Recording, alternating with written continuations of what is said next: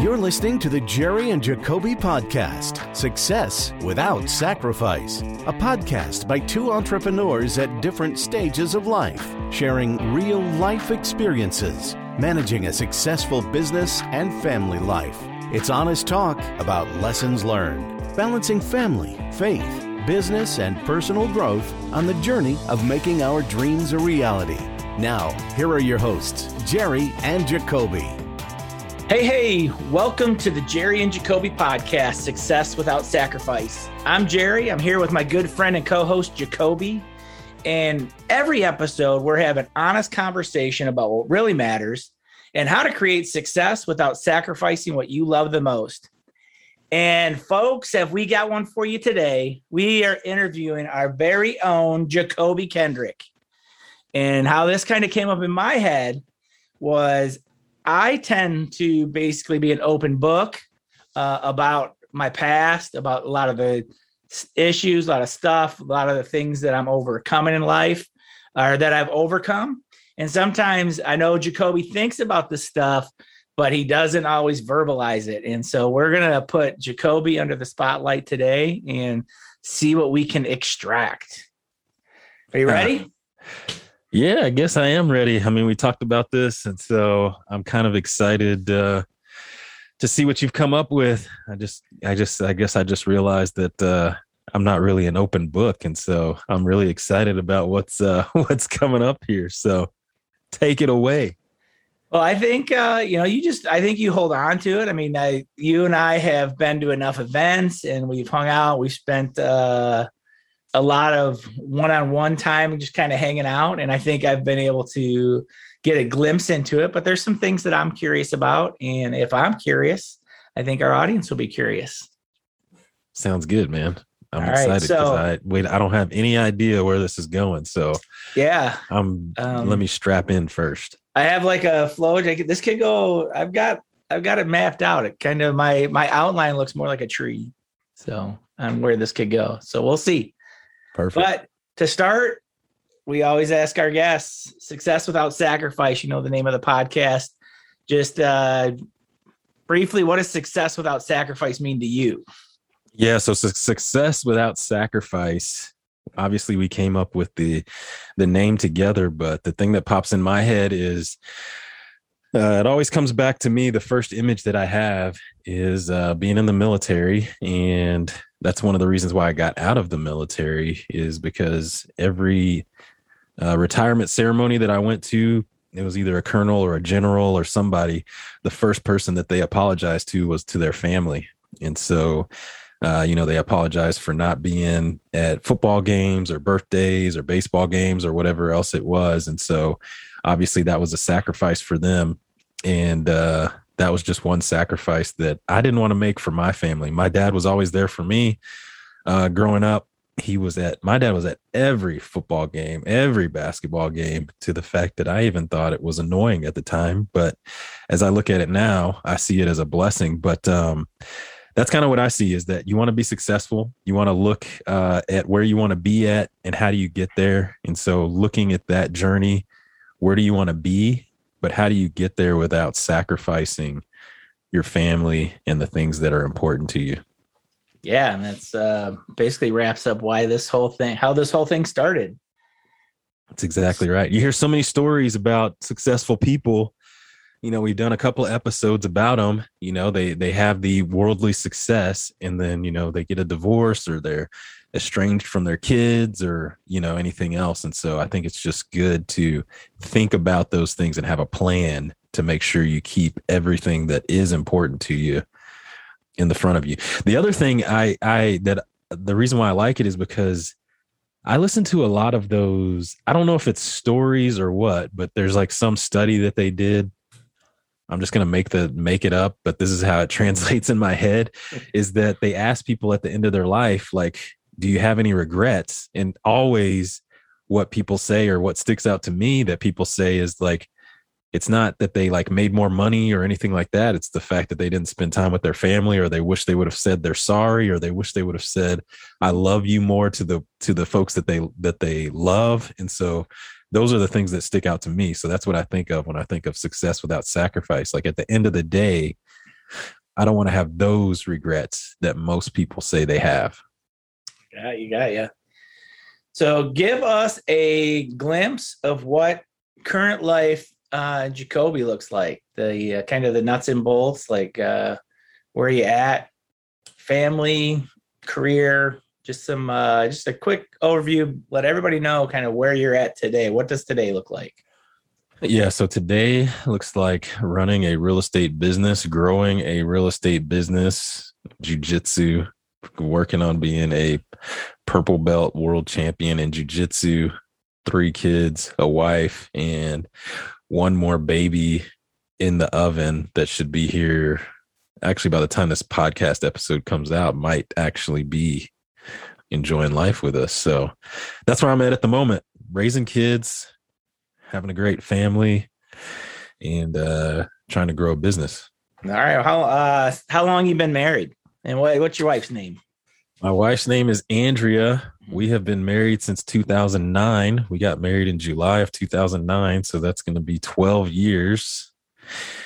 And yeah, that's about it. 12 years. 12 years and three kids.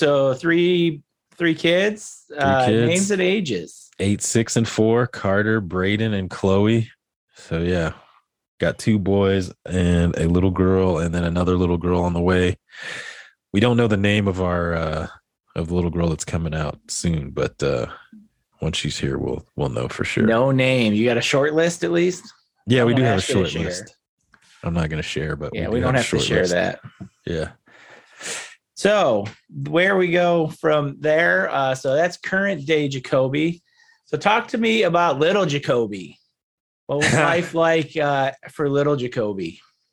Little Jacobe, huh? Yeah. So I grew up here in Midland, Texas. Growing up, life was good. Basically, I was a little sports kid. So my parents they supported me in all sports and everything that I did growing up. So I played football, basketball, ran track, played baseball, t-ball, did that whole thing. And that's probably what I would say, like, our life pretty much revolved around, was just, doing sports, being out, athletics. And, I went to private school here all through grade school, which there's a little bit of a story there. And then public school from junior high on through high school. And really, what I would say is my identity was kind of being a jock. I always wanted to play football in the NFL. Like, that was basically my dream of what I wanted to do. I didn't really think of it about doing anything else but playing football in the NFL or being a professional athlete or something like that. Those were the things that I kind of saw as being, really what I wanted to do. So that's really it growing up. Yeah. Well, what's this little story on the private school? You can't say there's a little story there.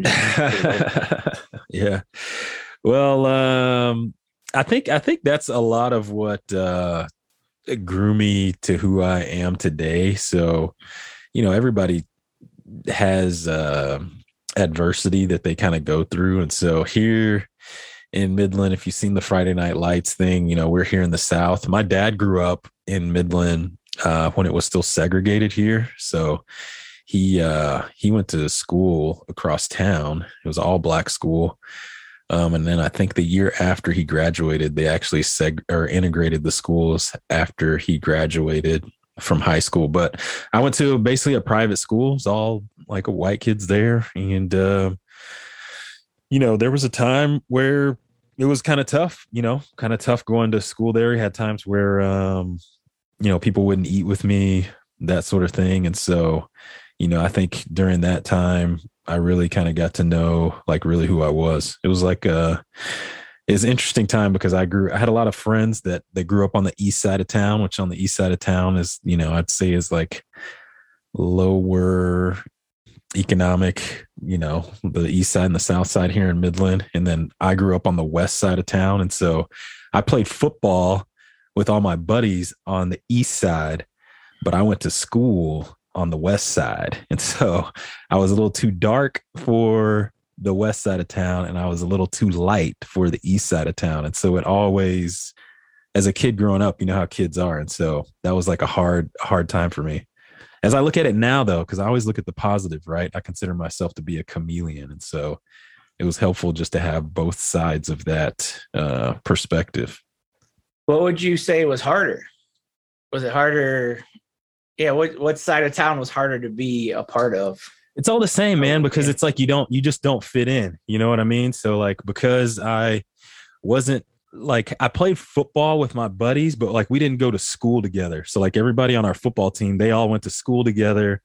Like they had stories, you know, whatever happened at school or this or that. But yet I went to school in a different spot. So whenever we went to go play football, like they always accepted me, but you know how it is. Like your buddies are they're always ribbing you or giving you a hard time. And so I've always had a chip on my shoulder. If I don't know if it's necessarily true or not, but you know, I've always had this thing where people said like, you know, your dad has given you everything that you've got, which in one sense is true. And I'm thankful for that. But in the other sense, I'm like, I work hard though, you know? So I was given a lot. I didn't have to struggle for a lot, but I'm also grateful. And I've always worked for what I have. And so I think that's part of where my work ethic comes from, because always in the back of my mind, I think people are saying like, oh, you didn't have to go through what we had to go through. Like you were given these things, you know? And so, yeah.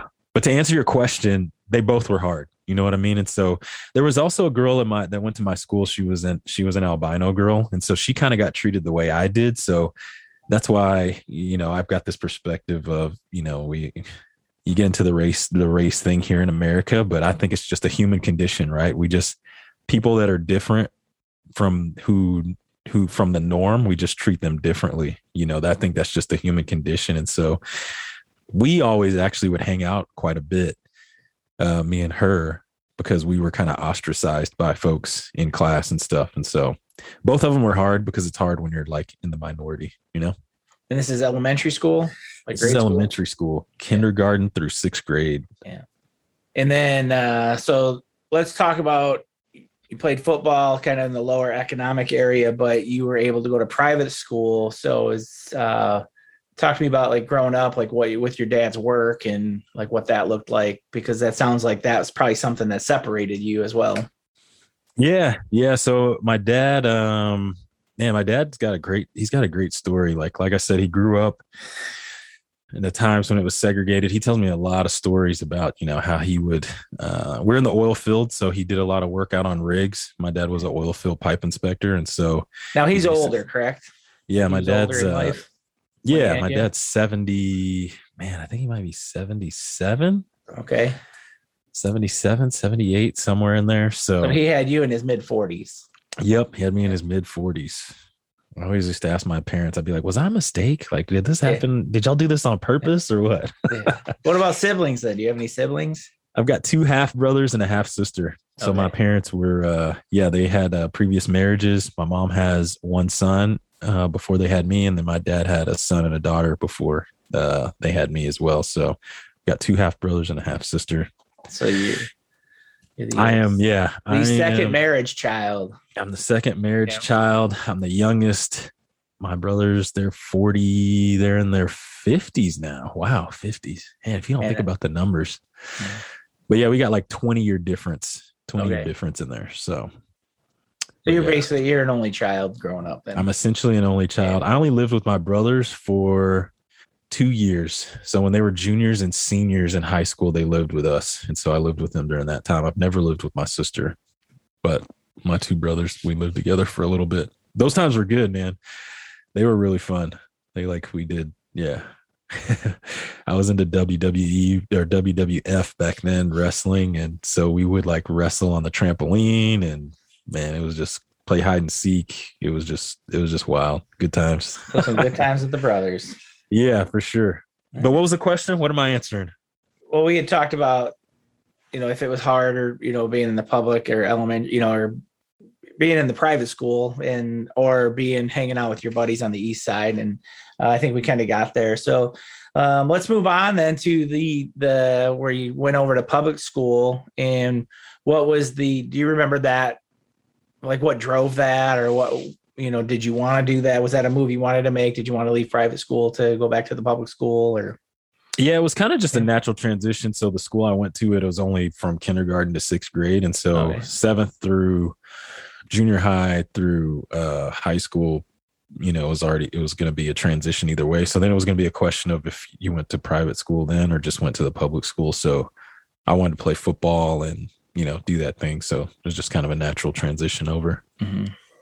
So it kind of just happened. Wasn't really much of a conversation. And so we go over to public school. And are you still kind of dealing with some of the same stuff you were dealing with when you were splitting time between the two areas, or did that kind of play itself out? No, it played itself out then. I think once I went to junior high, there's so many kids there. Like it's a little bit different. So back when I was in private school, I think we maybe had like 12 kids in each class. And so it's a little, you can be a little more cliquish there. But, once I got to public school, there's just so many kids there that you just find your crew and just kind of run with them. So it was good then. And then we just started playing football, and yeah, it was good. It's good times after that. Yeah. So Midland is in Texas, considered West Texas, right? Yeah, it's considered West Texas. When I was growing up, it was literally all football. So it's hard to think of now because it's so far removed, but everything in Midland and Odessa, obviously you hear the book and the movie and the TV show Friday Night Lights. Well, only the book had been out during that time, and it was Odessa Permian and Midland Lee. And so that's all we did. So on Friday nights, the towns were shut down. Like that. It was basically like Superstar. You wanted to play football for the Midland Lee Rebels, or you wanted to play football for the Odessa Permian Panthers. Like that was it. And so we have two high schools in each town. So we have Midland High and Midland Lee. We have Odessa High and Odessa Permian. And one team would play at home and the other team would play away. And so everybody was either out of town at the Midland Lee game following Lee around, or they were here in town at Midland High. We would have when we would drive to the stadium, we basically the town would shut down and the buses would drive through to the stadium. It's pretty wild. I can remember having more people at a high school football game than a lot of games we had in college. Yeah. So I played high school football.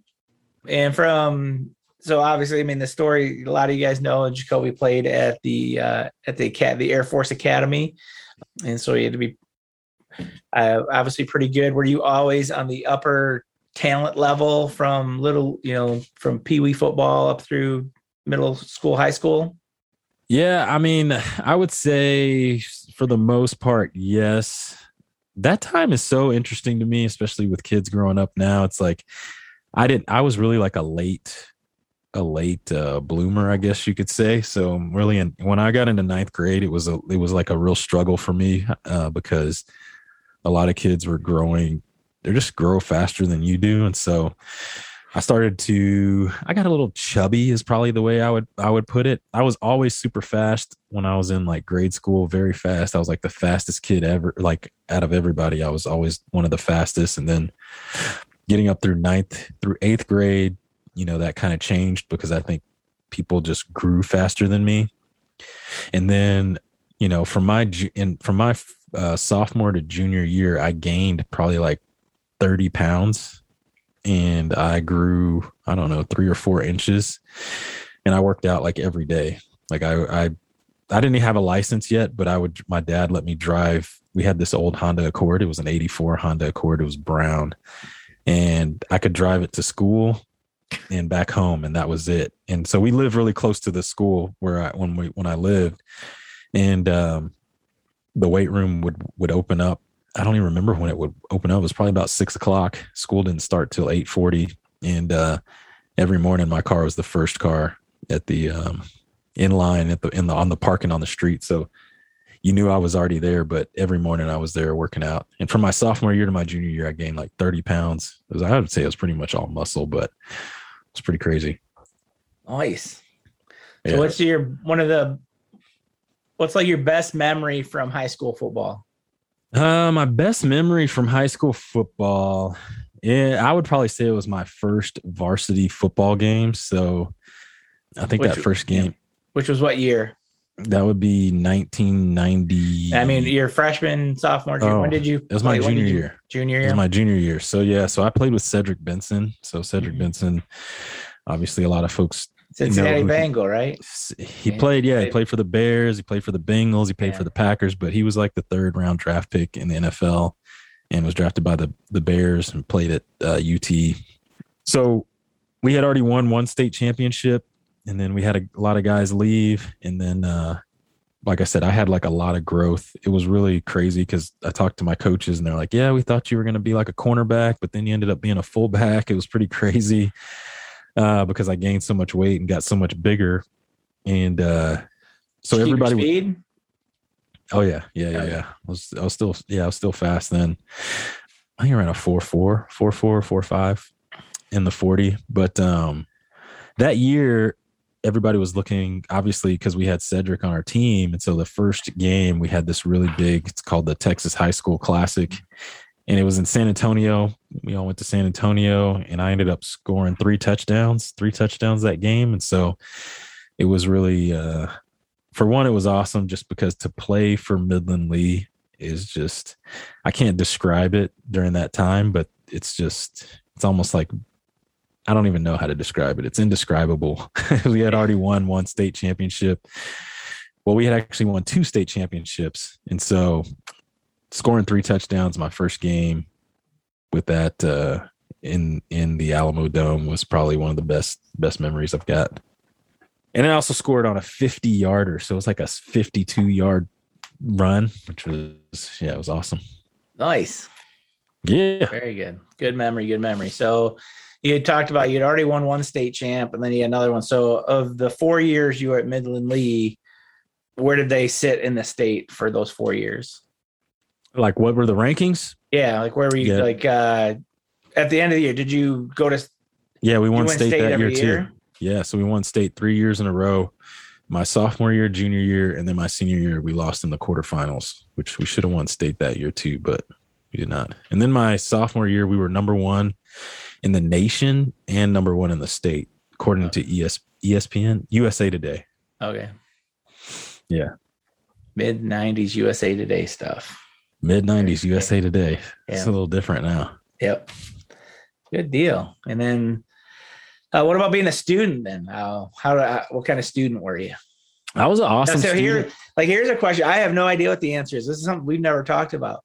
Yeah. So, I was a really good student. So, I was National Honor Society. I was in the top 10% of my class, all that stuff.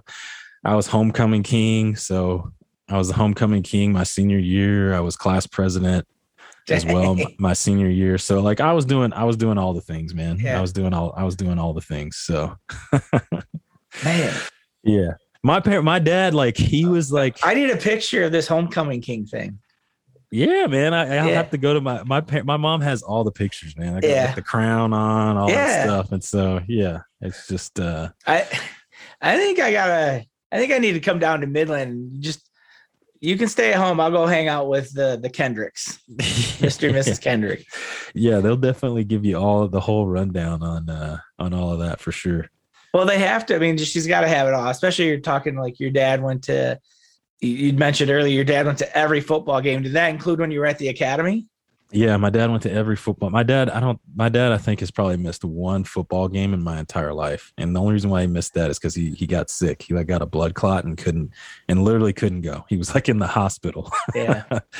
But yeah, every single game.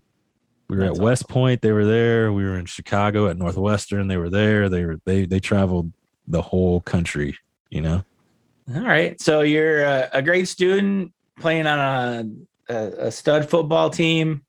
We got to have all kinds of offers to go to college.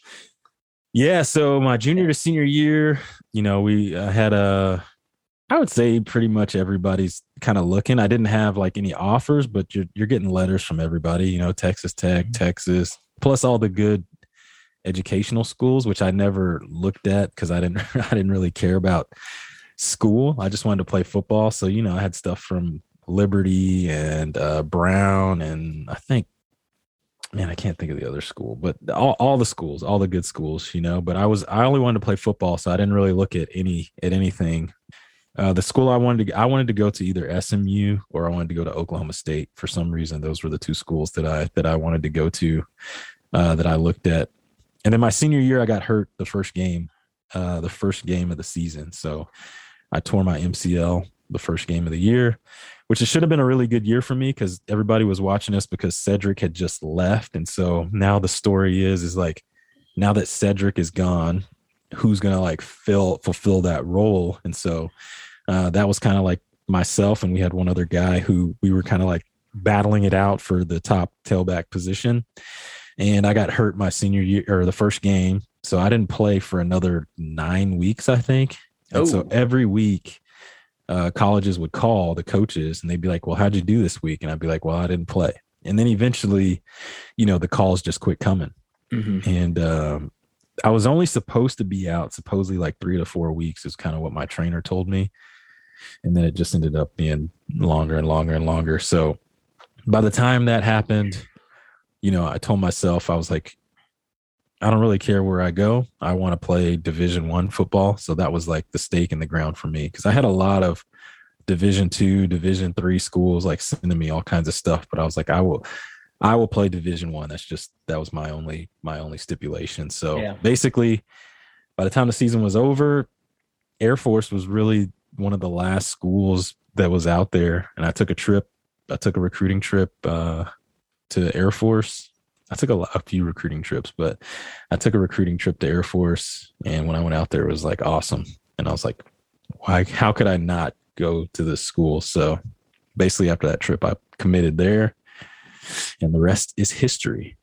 See, so now we've interviewed two guys that went to the academy. I've got you and Sergio, and you both talked about visiting the campus and it just being, that's the place I have to be. So it must be something. Yeah, man. I don't know. Have you been there? No. Yeah, it's pretty awesome. If you ever go through Colorado and you're going to Denver from south to north, you got to stop at the academy. It's a special place. It's a special place. It's really good. Very good. So it is pretty crazy how I've got this group of Air Force Academy guys now that I know. Like I've got you, Sergio, Lance, Coach Tim. And so I've heard all these academy stories. And whenever I meet somebody that's in the Air Force, then, that always just kind of comes up. And when you guys talk about it, it's one thing, but then like when I talk about it outside of you guys, like people hold that up on a pedestal, like, oh, well, I'm in the academy. You know more guys that went to the academy than I do. And I was in the Air Force. And yeah. So obviously it's always an interesting perspective, because obviously I think the Air Force Academy is a great place, but I think when you go there and you're actually in it, you just have a different perspective on things. Right. And so it's really hard to get into the Air Force Academy. I don't, because I went there, like in my standards, I guess I would say, like, I don't consider it to be hard. It's just kind of what you do. You know what I mean? And so it's always interesting to hear, people's perspectives on what they think of the Air Force Academy and how they look at it. So it's really interesting. Very nice. So goes to the academy, playing football, played 4 years at the academy. I played 5 years at the academy. So I went to the prep school. Yeah. So I went to the prep school my first year because for folks that aren't used to military life, you do that 1 year. It's almost like a red shirt year, gets you used to military life.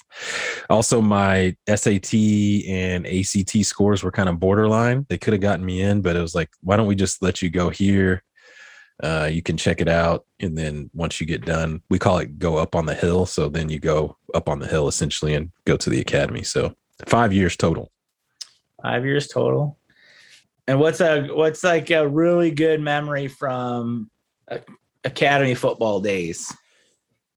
A good memory from academy football days. My best memory from academy football is one, I didn't play in the game, but when we went to Tennessee, there's like 103,000 people there. To have 100,000 people in a stadium yelling and going crazy is probably one of the craziest experiences I've ever had. So that's one. That was Tennessee, you said? At Tennessee. Yeah. That is, is that the game Inky got hurt in? That is Inky the game Johnson? Inky Johnson got hurt. Yeah. So that's pretty awesome. And then also scoring my first touchdown, collegiate touchdown was also awesome. So tell me about that. Yeah, basically, I mean, I was a freshman. It's, I was a freshman. We were playing Wofford, which is a Division D2 school. We were blowing them out. So I got to play my first game my freshman year, came in and, got the call and went in and scored. So what was the call? Let's get a little better on the storytelling here. I know, man. It's like, you come in, it's all a blur, man. It's like you come in and it's just, I do have to work on my storytelling, don't I? The thing that I really liked about playing college ball is really just the build up to everything, right? So you work all week to play the game. And then, the night before, you kind of just have time with the guys and you're just kind of out there. And then we would actually go on the field and walk around and you kind of visualize how things are going to happen, what's going to happen and that sort of thing. And so those are really my favorite parts about playing ball, is like the preparation for the games is really what I like the most. So it's like, we walk out on the field, we're talking to each other and we're kind of just going over like how we're going to do things. And then there's a time you just sit in the stands. You sit in the stands and you just kind of visualize what's going to happen. And so, visualizing this being like the dream that I've always had is to play college football. And then it actually happens is actually going to happen on a Saturday, the next Saturday coming in. It was actually really emotional for me. And then that day, the day comes, you get called in, you go in and you're just super nervous. And they call the play, you run, you score. And it's like, it's just really good to have that dream come true. So that's kind of how, that's just kind of how it happened. But that's one of the best memories for me. So here we are, we're in the Air Force. So now we're getting ready to finish our football career at the Air Force. You're 22, 23 years old at that point. And up to this point, like, who are the biggest mentors in your life? Who do you look back and, who are the guys that stood out and really stepped up for you through those years? Yeah, really for me, like the guys that I looked up to were just guys that I saw on TV. So like, Michael Jordan, Emmitt Smith, like all those were the only guys that I really looked up to. And and obviously my dad, who was just a great role model for me as far as work and all those things. So growing up, we would always go to like Emmitt Smith football camp in the summer. Like those were just the types of things that we did. And so we'd just go and we'd see these guys and try to actually get, hear from them and do those things. So growing up, those were the guys that I really, really looked up to and probably had the most influence on me during that time. During those times, I didn't really think about those things though, so like as I do now, like as I think of them, as I look for people to be mentors in my life now, and I'm really intentional about it. Back then it wasn't even a thought, whoever came into my life, that's just kind of what happened. Yep. It was just like a passing thing. So it wasn't even a thought. Very good. So you're 23. What is your requirement to the Air Force when you're done playing football in the academy? Yeah, so it's like a 5-year commitment. The crazy thing is like when I went to the academy, I knew nothing about the Air Force Academy. So, originally when I got recruited, I got a letter. I remember I walked into the field house and my coach was like, "Hey, you got some stuff here from the Air Force." And I was like, "I don't want to go to the Air Force. I want to go play football," And so I didn't even know they had a football team. I didn't even know it was a school. I knew nothing. And so all I wanted to do was play football. And then when I got there, the other crazy thing is like somebody gave me terrible advice when I first got to the academy. And what they said is like, D's are for done. So they basically explained that for your classes. And nobody explained also that you needed like a 2.0 GPA in order to play football. So everybody's like, man, D's are for done. And I was like, D's are for done. That's right, man. So I was like, I did the bare minimum. Yeah. Because I had done so much in high school. Like once I got, away from my parents and all that, it was just like so much pressure was released. I like literally didn't want to do anything. I was like, I just want to play football. Like that's all I want to do. And so actually, yeah, D's are for done, right? Yeah. And yeah, but the problem is you have to have a 2.0 GPA to actually play. And so I struggled in the beginning when I was at the academy because my grades were so low. So I went from like being the best in the class to being like the worst in my class, which is pretty crazy. And so I don't know where I was going with that, but basically what were you talking about? Oh, here. Yeah. So yeah, the commitment afterwards is the reason why I was telling that story is because I didn't know anything about the Air Force. I didn't know, no one in my family had been in the military. My dad was in the Army Reserve, but I didn't know what job I wanted to do. I didn't know what I wanted to do afterwards. And Andrea and I had just started dating my senior year in college. And so the thing for me was we have this event. It's called Hundreds Night. It's basically the 100 days before graduation. They give your assignment of where you're going to go at the academy. And I was like, I don't really care where I go as long as it's in the United States. I got this new girlfriend now. I just want to be close. And so they do this whole thing. I think it was like wrapped up in a candy bar or something like that. You open the candy bar and on the wrapper, it says like where you're going to go next. And so everybody knows where a lot of the bases are. And so I opened my, I'm all excited, man. So I'm excited too. I'm like, oh man, where am I going to go? Like my first choice, most of my choices were like in Florida. So I wanted to either be at like MacDill or Hurlburt Field or something like that. I was like, oh, I'll go to Florida, be down there, hang out, chill. And then I opened mine up and it says Kunsan Air Base. And I literally have no clue where this is. And so the girl next to me, her name's Lindsay, she was like, oh my gosh, you're going to Korea. And I was like, oh man. And she was like so pumped because everybody wants to go overseas. I'm like literally the only person that does not want to go overseas. And mine's not even an Air Force base. It's an air base. It's not an Air Force base. It's an air base. So I'm like, oh, okay, perfect. And the base is so great that you can't even have any dependents when you're there. It's a remote assignment. So it's like a 1-year remote assignment. So the one thing that I was really hoping for to be closer to my girlfriend was just shattered in that night. So, but it was a really good experience. I loved being in Korea, but that was my first assignment after the academy, 5 years. And when you are leaving the academy, you play football for them. Like, if you have a chance to go to the NFL, do they work with you on that, or do you have to just go serve your 1 year and then figure the NFL out? Yeah. So if you want to play in the NFL, which I wanted to play in the NFL, I wasn't good enough to make it. Nobody was looking at me after I got done in college. But yeah, you got to go do 2 years. And then after your 2 years, then you can come back and play and serve the rest of your time in the reserve. Okay. Do they let anybody go right from the academy to the NFL? They have done that. They've like done a few waivers for that, but those are like few and far between. Yeah. Like they don't do that a lot. Chad Hennings is like one of the main, a lot of folks know who Chad Hennings is. He went to the Air Force Academy. He's like an awesome story. He's like a fighter pilot. He was a fighter pilot in the Gulf War. He's won a Super Bowl. It's like the American dream. It's absolutely awesome. Played for the Dallas Cowboys. You need to be leveraging the Air Force Academy relationship and get him on the podcast, man. No, actually, we should do that. Hey, that's a great thought. He actually was here like 4 years ago. Spoke with him. Yeah, 4 years ago. He came here to Midland. It was a good time.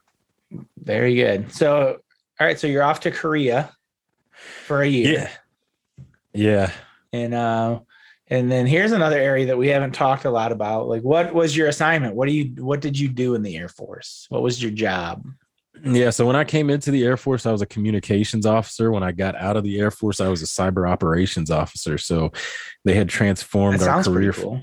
Yeah, it's amazing. They transformed it into the cyber operations. So no longer are we an Air Force. We are actually an Air and Space Force now. So, but my first job in the Air Force, I was an executive officer. So basically, I was the right-hand man to our maintenance group, which we had 46 F-16s that my boss was responsible for. And I was basically his right-hand man. I did everything that came into his office. I looked at it first, got it over to him, setting his schedule, doing all kinds of stuff. And it's normally that job's for a captain. And I was a second lieutenant, which means I was actually brand new. So being put in that job as a brand new second lieutenant is like very, very rare. So I got some really good experience.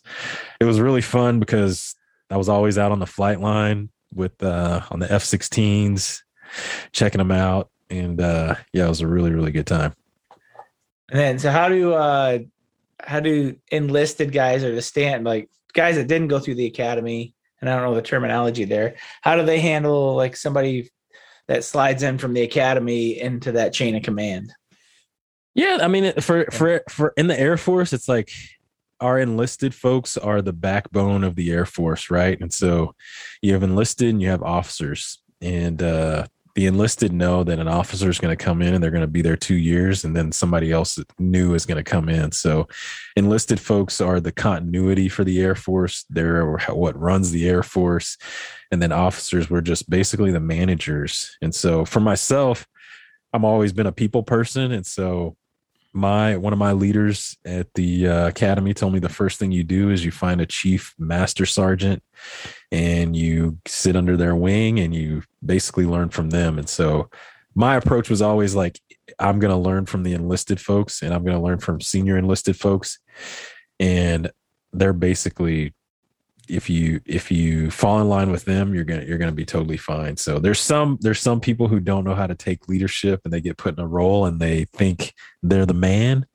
And as far as responsibility, I was the man, but as far as running the show, I was not the man. And so I knew that my enlisted people were the ones who were going to like make us successful. So, for me, it was always easy, but you never know what you're going to get with an academy graduate. All right. Yeah, I guess that could go either way, I suppose. You had told me a story one time about, and I don't know a ton about, but there's a building that actually sits on the border of North Korea and South Korea, and you were there. And so jump into that. Tell that story. I think that's pretty cool. You're the only guy I ever know that. Yeah. So basically it's the DMZ, right? It's called the Demilitarized Zone between North Korea and South Korea. And I had never been there, so I didn't really know much about the Korean War, didn't know much about North Korea and South Korea and the tensions there and all that. But it's pretty crazy when you get up to that line, right? So as you're going up to the border, there's all these signs that basically say there's landmines out on the sides of each side of the line. So if you want to go into North Korea, there's only a few places where you can actually go into North Korea. And if you don't go in at those specified points, you take the risk of being blown up by a landmine. So nobody's trying to get in and out through any other way besides this at the DMZ or other access points, right? And Korea is really interesting. They have they tell the stories of like, on the South Korean side, they might build a building and it might be like 2 stories high. And then North Korea would see that and they would be like, okay, well, now we're going to build a building and it's going to be 3 stories high. And South Korea is like, oh, you think you're good? Well, we're going to build a building that's 4 stories high. And so it's literally always, how can they kind of one up each other? But whenever you get up there, they line everybody up. And, on the North Korean side, I still remember there was a guy sitting in the building and he was looking at us through these binoculars, just watching us. And there were probably like 3 guys out in front, and they walk us out. They say, okay, we're going to walk you out. We're going to walk you into the building here. When we line you up, stand in a straight line. Do not point. Don't make any gestures or anything at the other side. Just basically be quiet, fall in a single file line and walk into this building. And so it's it's a pretty surreal experience. And they've got their South Korean soldiers, got awesome hats, glasses, just in full dress and dead serious. And so he walks in, he walks on the other side. He's going to make sure that nobody from North Korea comes into the other side, I guess, to take us while we're in this building. But it's the craziest thing you'll ever go, because it's like, so there's doors to the building on both sides. There's doors to the building on both sides. The building like straddles the line. And so when you go in the building, when you can walk in, because that's the safe, you can't walk over into North Korea, like outside the building. Mm-hmm. But if you're inside the building, you can walk over into North Korea. And so like, that's essentially like the big thing is like, hey, I'm actually in North Korea now. And, everything is so different. It's so distinct. So there's literally like a cement line. And then South Korea has the way that they want their cement and everything on their side. And then North Korea wants it the way they're done. And you can see the clear distinction between the two. And it's a really interesting point. Actually, the day we went to the DMZ, a South Korean got killed in North Korea. It was pretty heightened tensions during that time. It was pretty wild. A South Korean got killed in North Korea? A South Korean. They were like going to visit family or something in North Korea, and they actually got killed there. It's pretty crazy. Yeah. So you've been in North Korea, but I have been in North Korea legally. Have you been in illegally? I have not been in illegally. No. Right. I would never do it, man. It's so wild, man. They tell the stories like they almost started the war again. I can't remember the name of the battle, but because they do so much surveillance, they want to see everything that's going on. One time there was a bush and it was covering up part of the road and it was falling into North Korea. And the guy went by to like cut the bush so they could see, and it started another battle. You just like, it's just the heightened tensions there. It's wild. Yeah. Crazy. It's actually, and the war's still going on right now. Yeah. You know? I don't know if that one's ever going to end. Well, there's two other, as we're getting, we're way into this. There's two other things that I definitely want to touch on. I want you to tell your story of pursuing your NFL dream and what that looked like and how that road went, and then where it kind of shifted for you. Yeah. So as I said before, like I didn't have any offers or anything to play in the NFL after I got done. And you have the 2-year commitment that you have to do. So it makes it really hard to play in the NFL if you're not really, really good, because NFL teams only have a certain amount of slots, right? And they can't wait 2 years on a guy who's, just average. They can just go find someone else. The margins in the NFL are so slim, and there's a lot of good football players out there. So I was getting close to my commitment being up. I don't remember exactly what year it was, but I think I had 1 year left that I was going to have to be in the Air Force. And I had been working out, and I was in really, really good shape. And I was like, man, I think I'm going to give this NFL thing one more try. And so I spoke with Andrea about it. We talked about it, and we were like, okay, we're going to give this thing a try. So I started working out, basically doing 3 a days. I did 3 a days. I was doing 3 a day. So I'd work out in the morning. I would work out at lunch on my lunch break. And then I would work out again after I got off work. The crazy thing is I remember running a 40 with one of my really good friends. He ended up training me to get ready for this. But when I told him I wanted to do it, I wasn't doing a lot of sprinting. And so, if you're not training for sprinting, you just don't do it. I remember we went out to the high school and I ran a 40 and I ran a 4.9. A 4.940, which is slow. And so we start training for this thing, and NFL life is hard. There's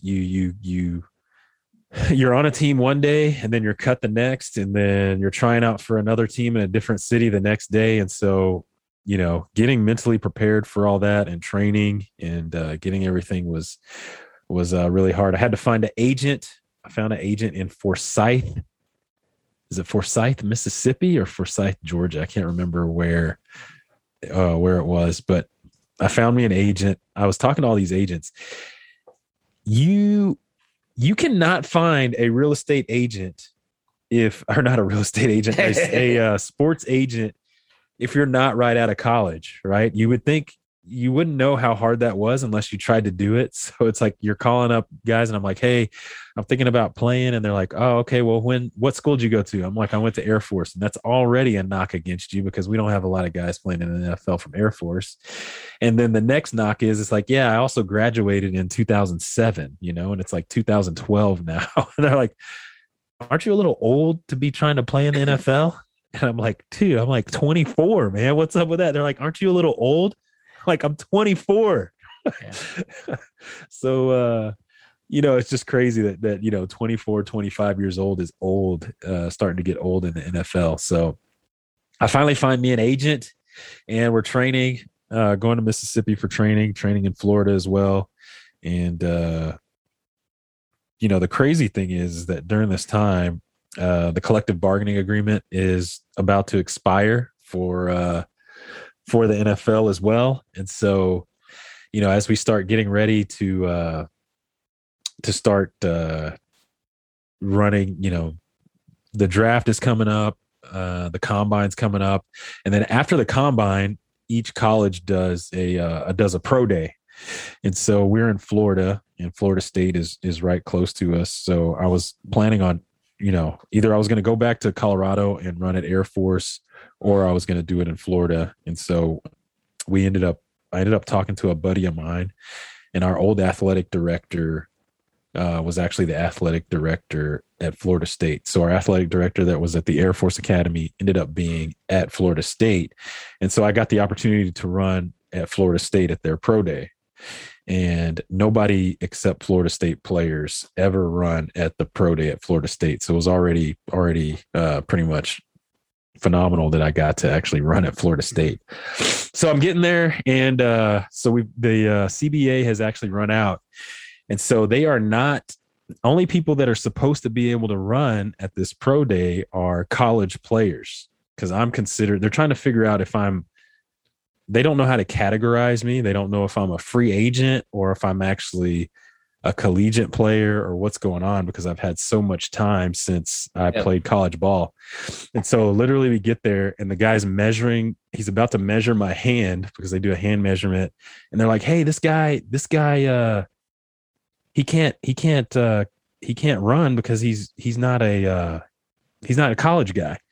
And the guy's like, no, he's an Air Force guy. He's a veteran. So let him go ahead and do it. And so literally the guy, like, we're sitting there and I remember praying like right before everything started, because I was talking to my agent and he was like, I don't know if they're going to let you run or not. And so I had literally trained for almost a whole year and it came down to this one small decision of actually being able to run or not. And so it was really, really, it's crazy. Just kind of takes me back. So I get to run. We do everything. Everything's good at the pro day, and ran really well. I actually ran a 4.52 40, which is crazy, going from a 4.9 to a 4.52.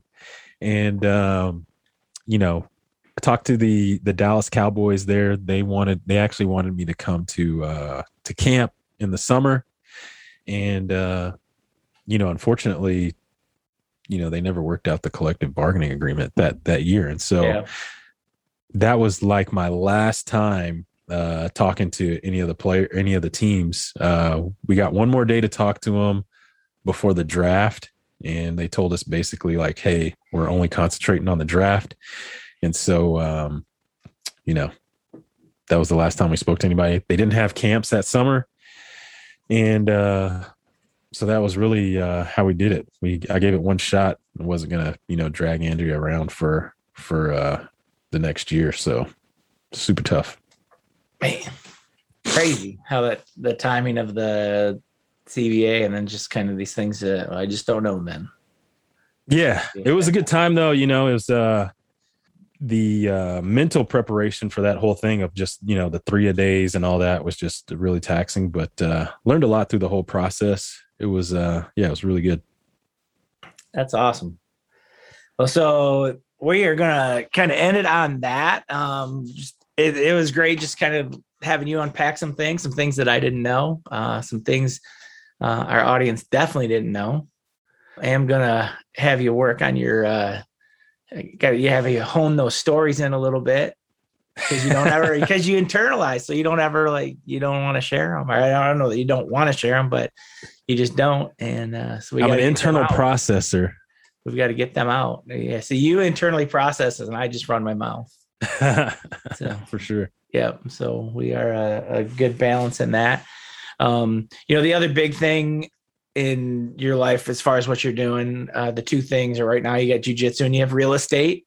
And we get to hear about that quite a bit. So I don't think we need to spend a lot of time on it, but it's been great watching you pursue your jujitsu dreams. And then what's even, from my standpoint, I like watching how you're trying to pursue that and balance and in the business and family. And we've talked about that before. We don't, we agree that there is no such thing as work-life balance, and that is always out of balance in some way.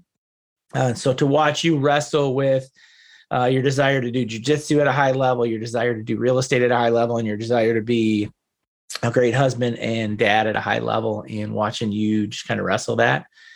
You got a lot of great things, a lot of great memories, history, stories, but in knowing where you've come and where you're headed, I think the best is yet to come. And I'm super excited to be a part of that. Awesome, man. Yeah, it's good. It's crazy how all the stuff we do culminates into where we currently are. So it's been good. I'm excited too for where we're going in the future. Yeah. And so this one, we're ending a little unusual, a little weird, weirder than we usually do. But we're just kind of going to cut it off. If you guys ever have any questions for either of us or anything that popped up in this that you want to talk to Jacobe about, hit us up. You can private message us. The one thing about real estate agents, we are the easiest group of people to find. Google us and you will have our cell phone number. And so if you ever have any questions, you want to talk about anything that we've ever talked about or that we talked about today, man, hit us up. We are definitely open to chatting it up with you guys. Love that you listened. If you can please leave a 5-star review on whatever application you're listening to your podcast on, that is always super helpful. You guys have a great one, and we will look forward to getting the next episode out for you. Thanks for listening to this week's episode of the Jerry and Jacobe podcast. If you walked away with something of value, we hope you'll share it with a friend. And don't forget to subscribe on iTunes or wherever you get your podcast so you get notification of all new episodes.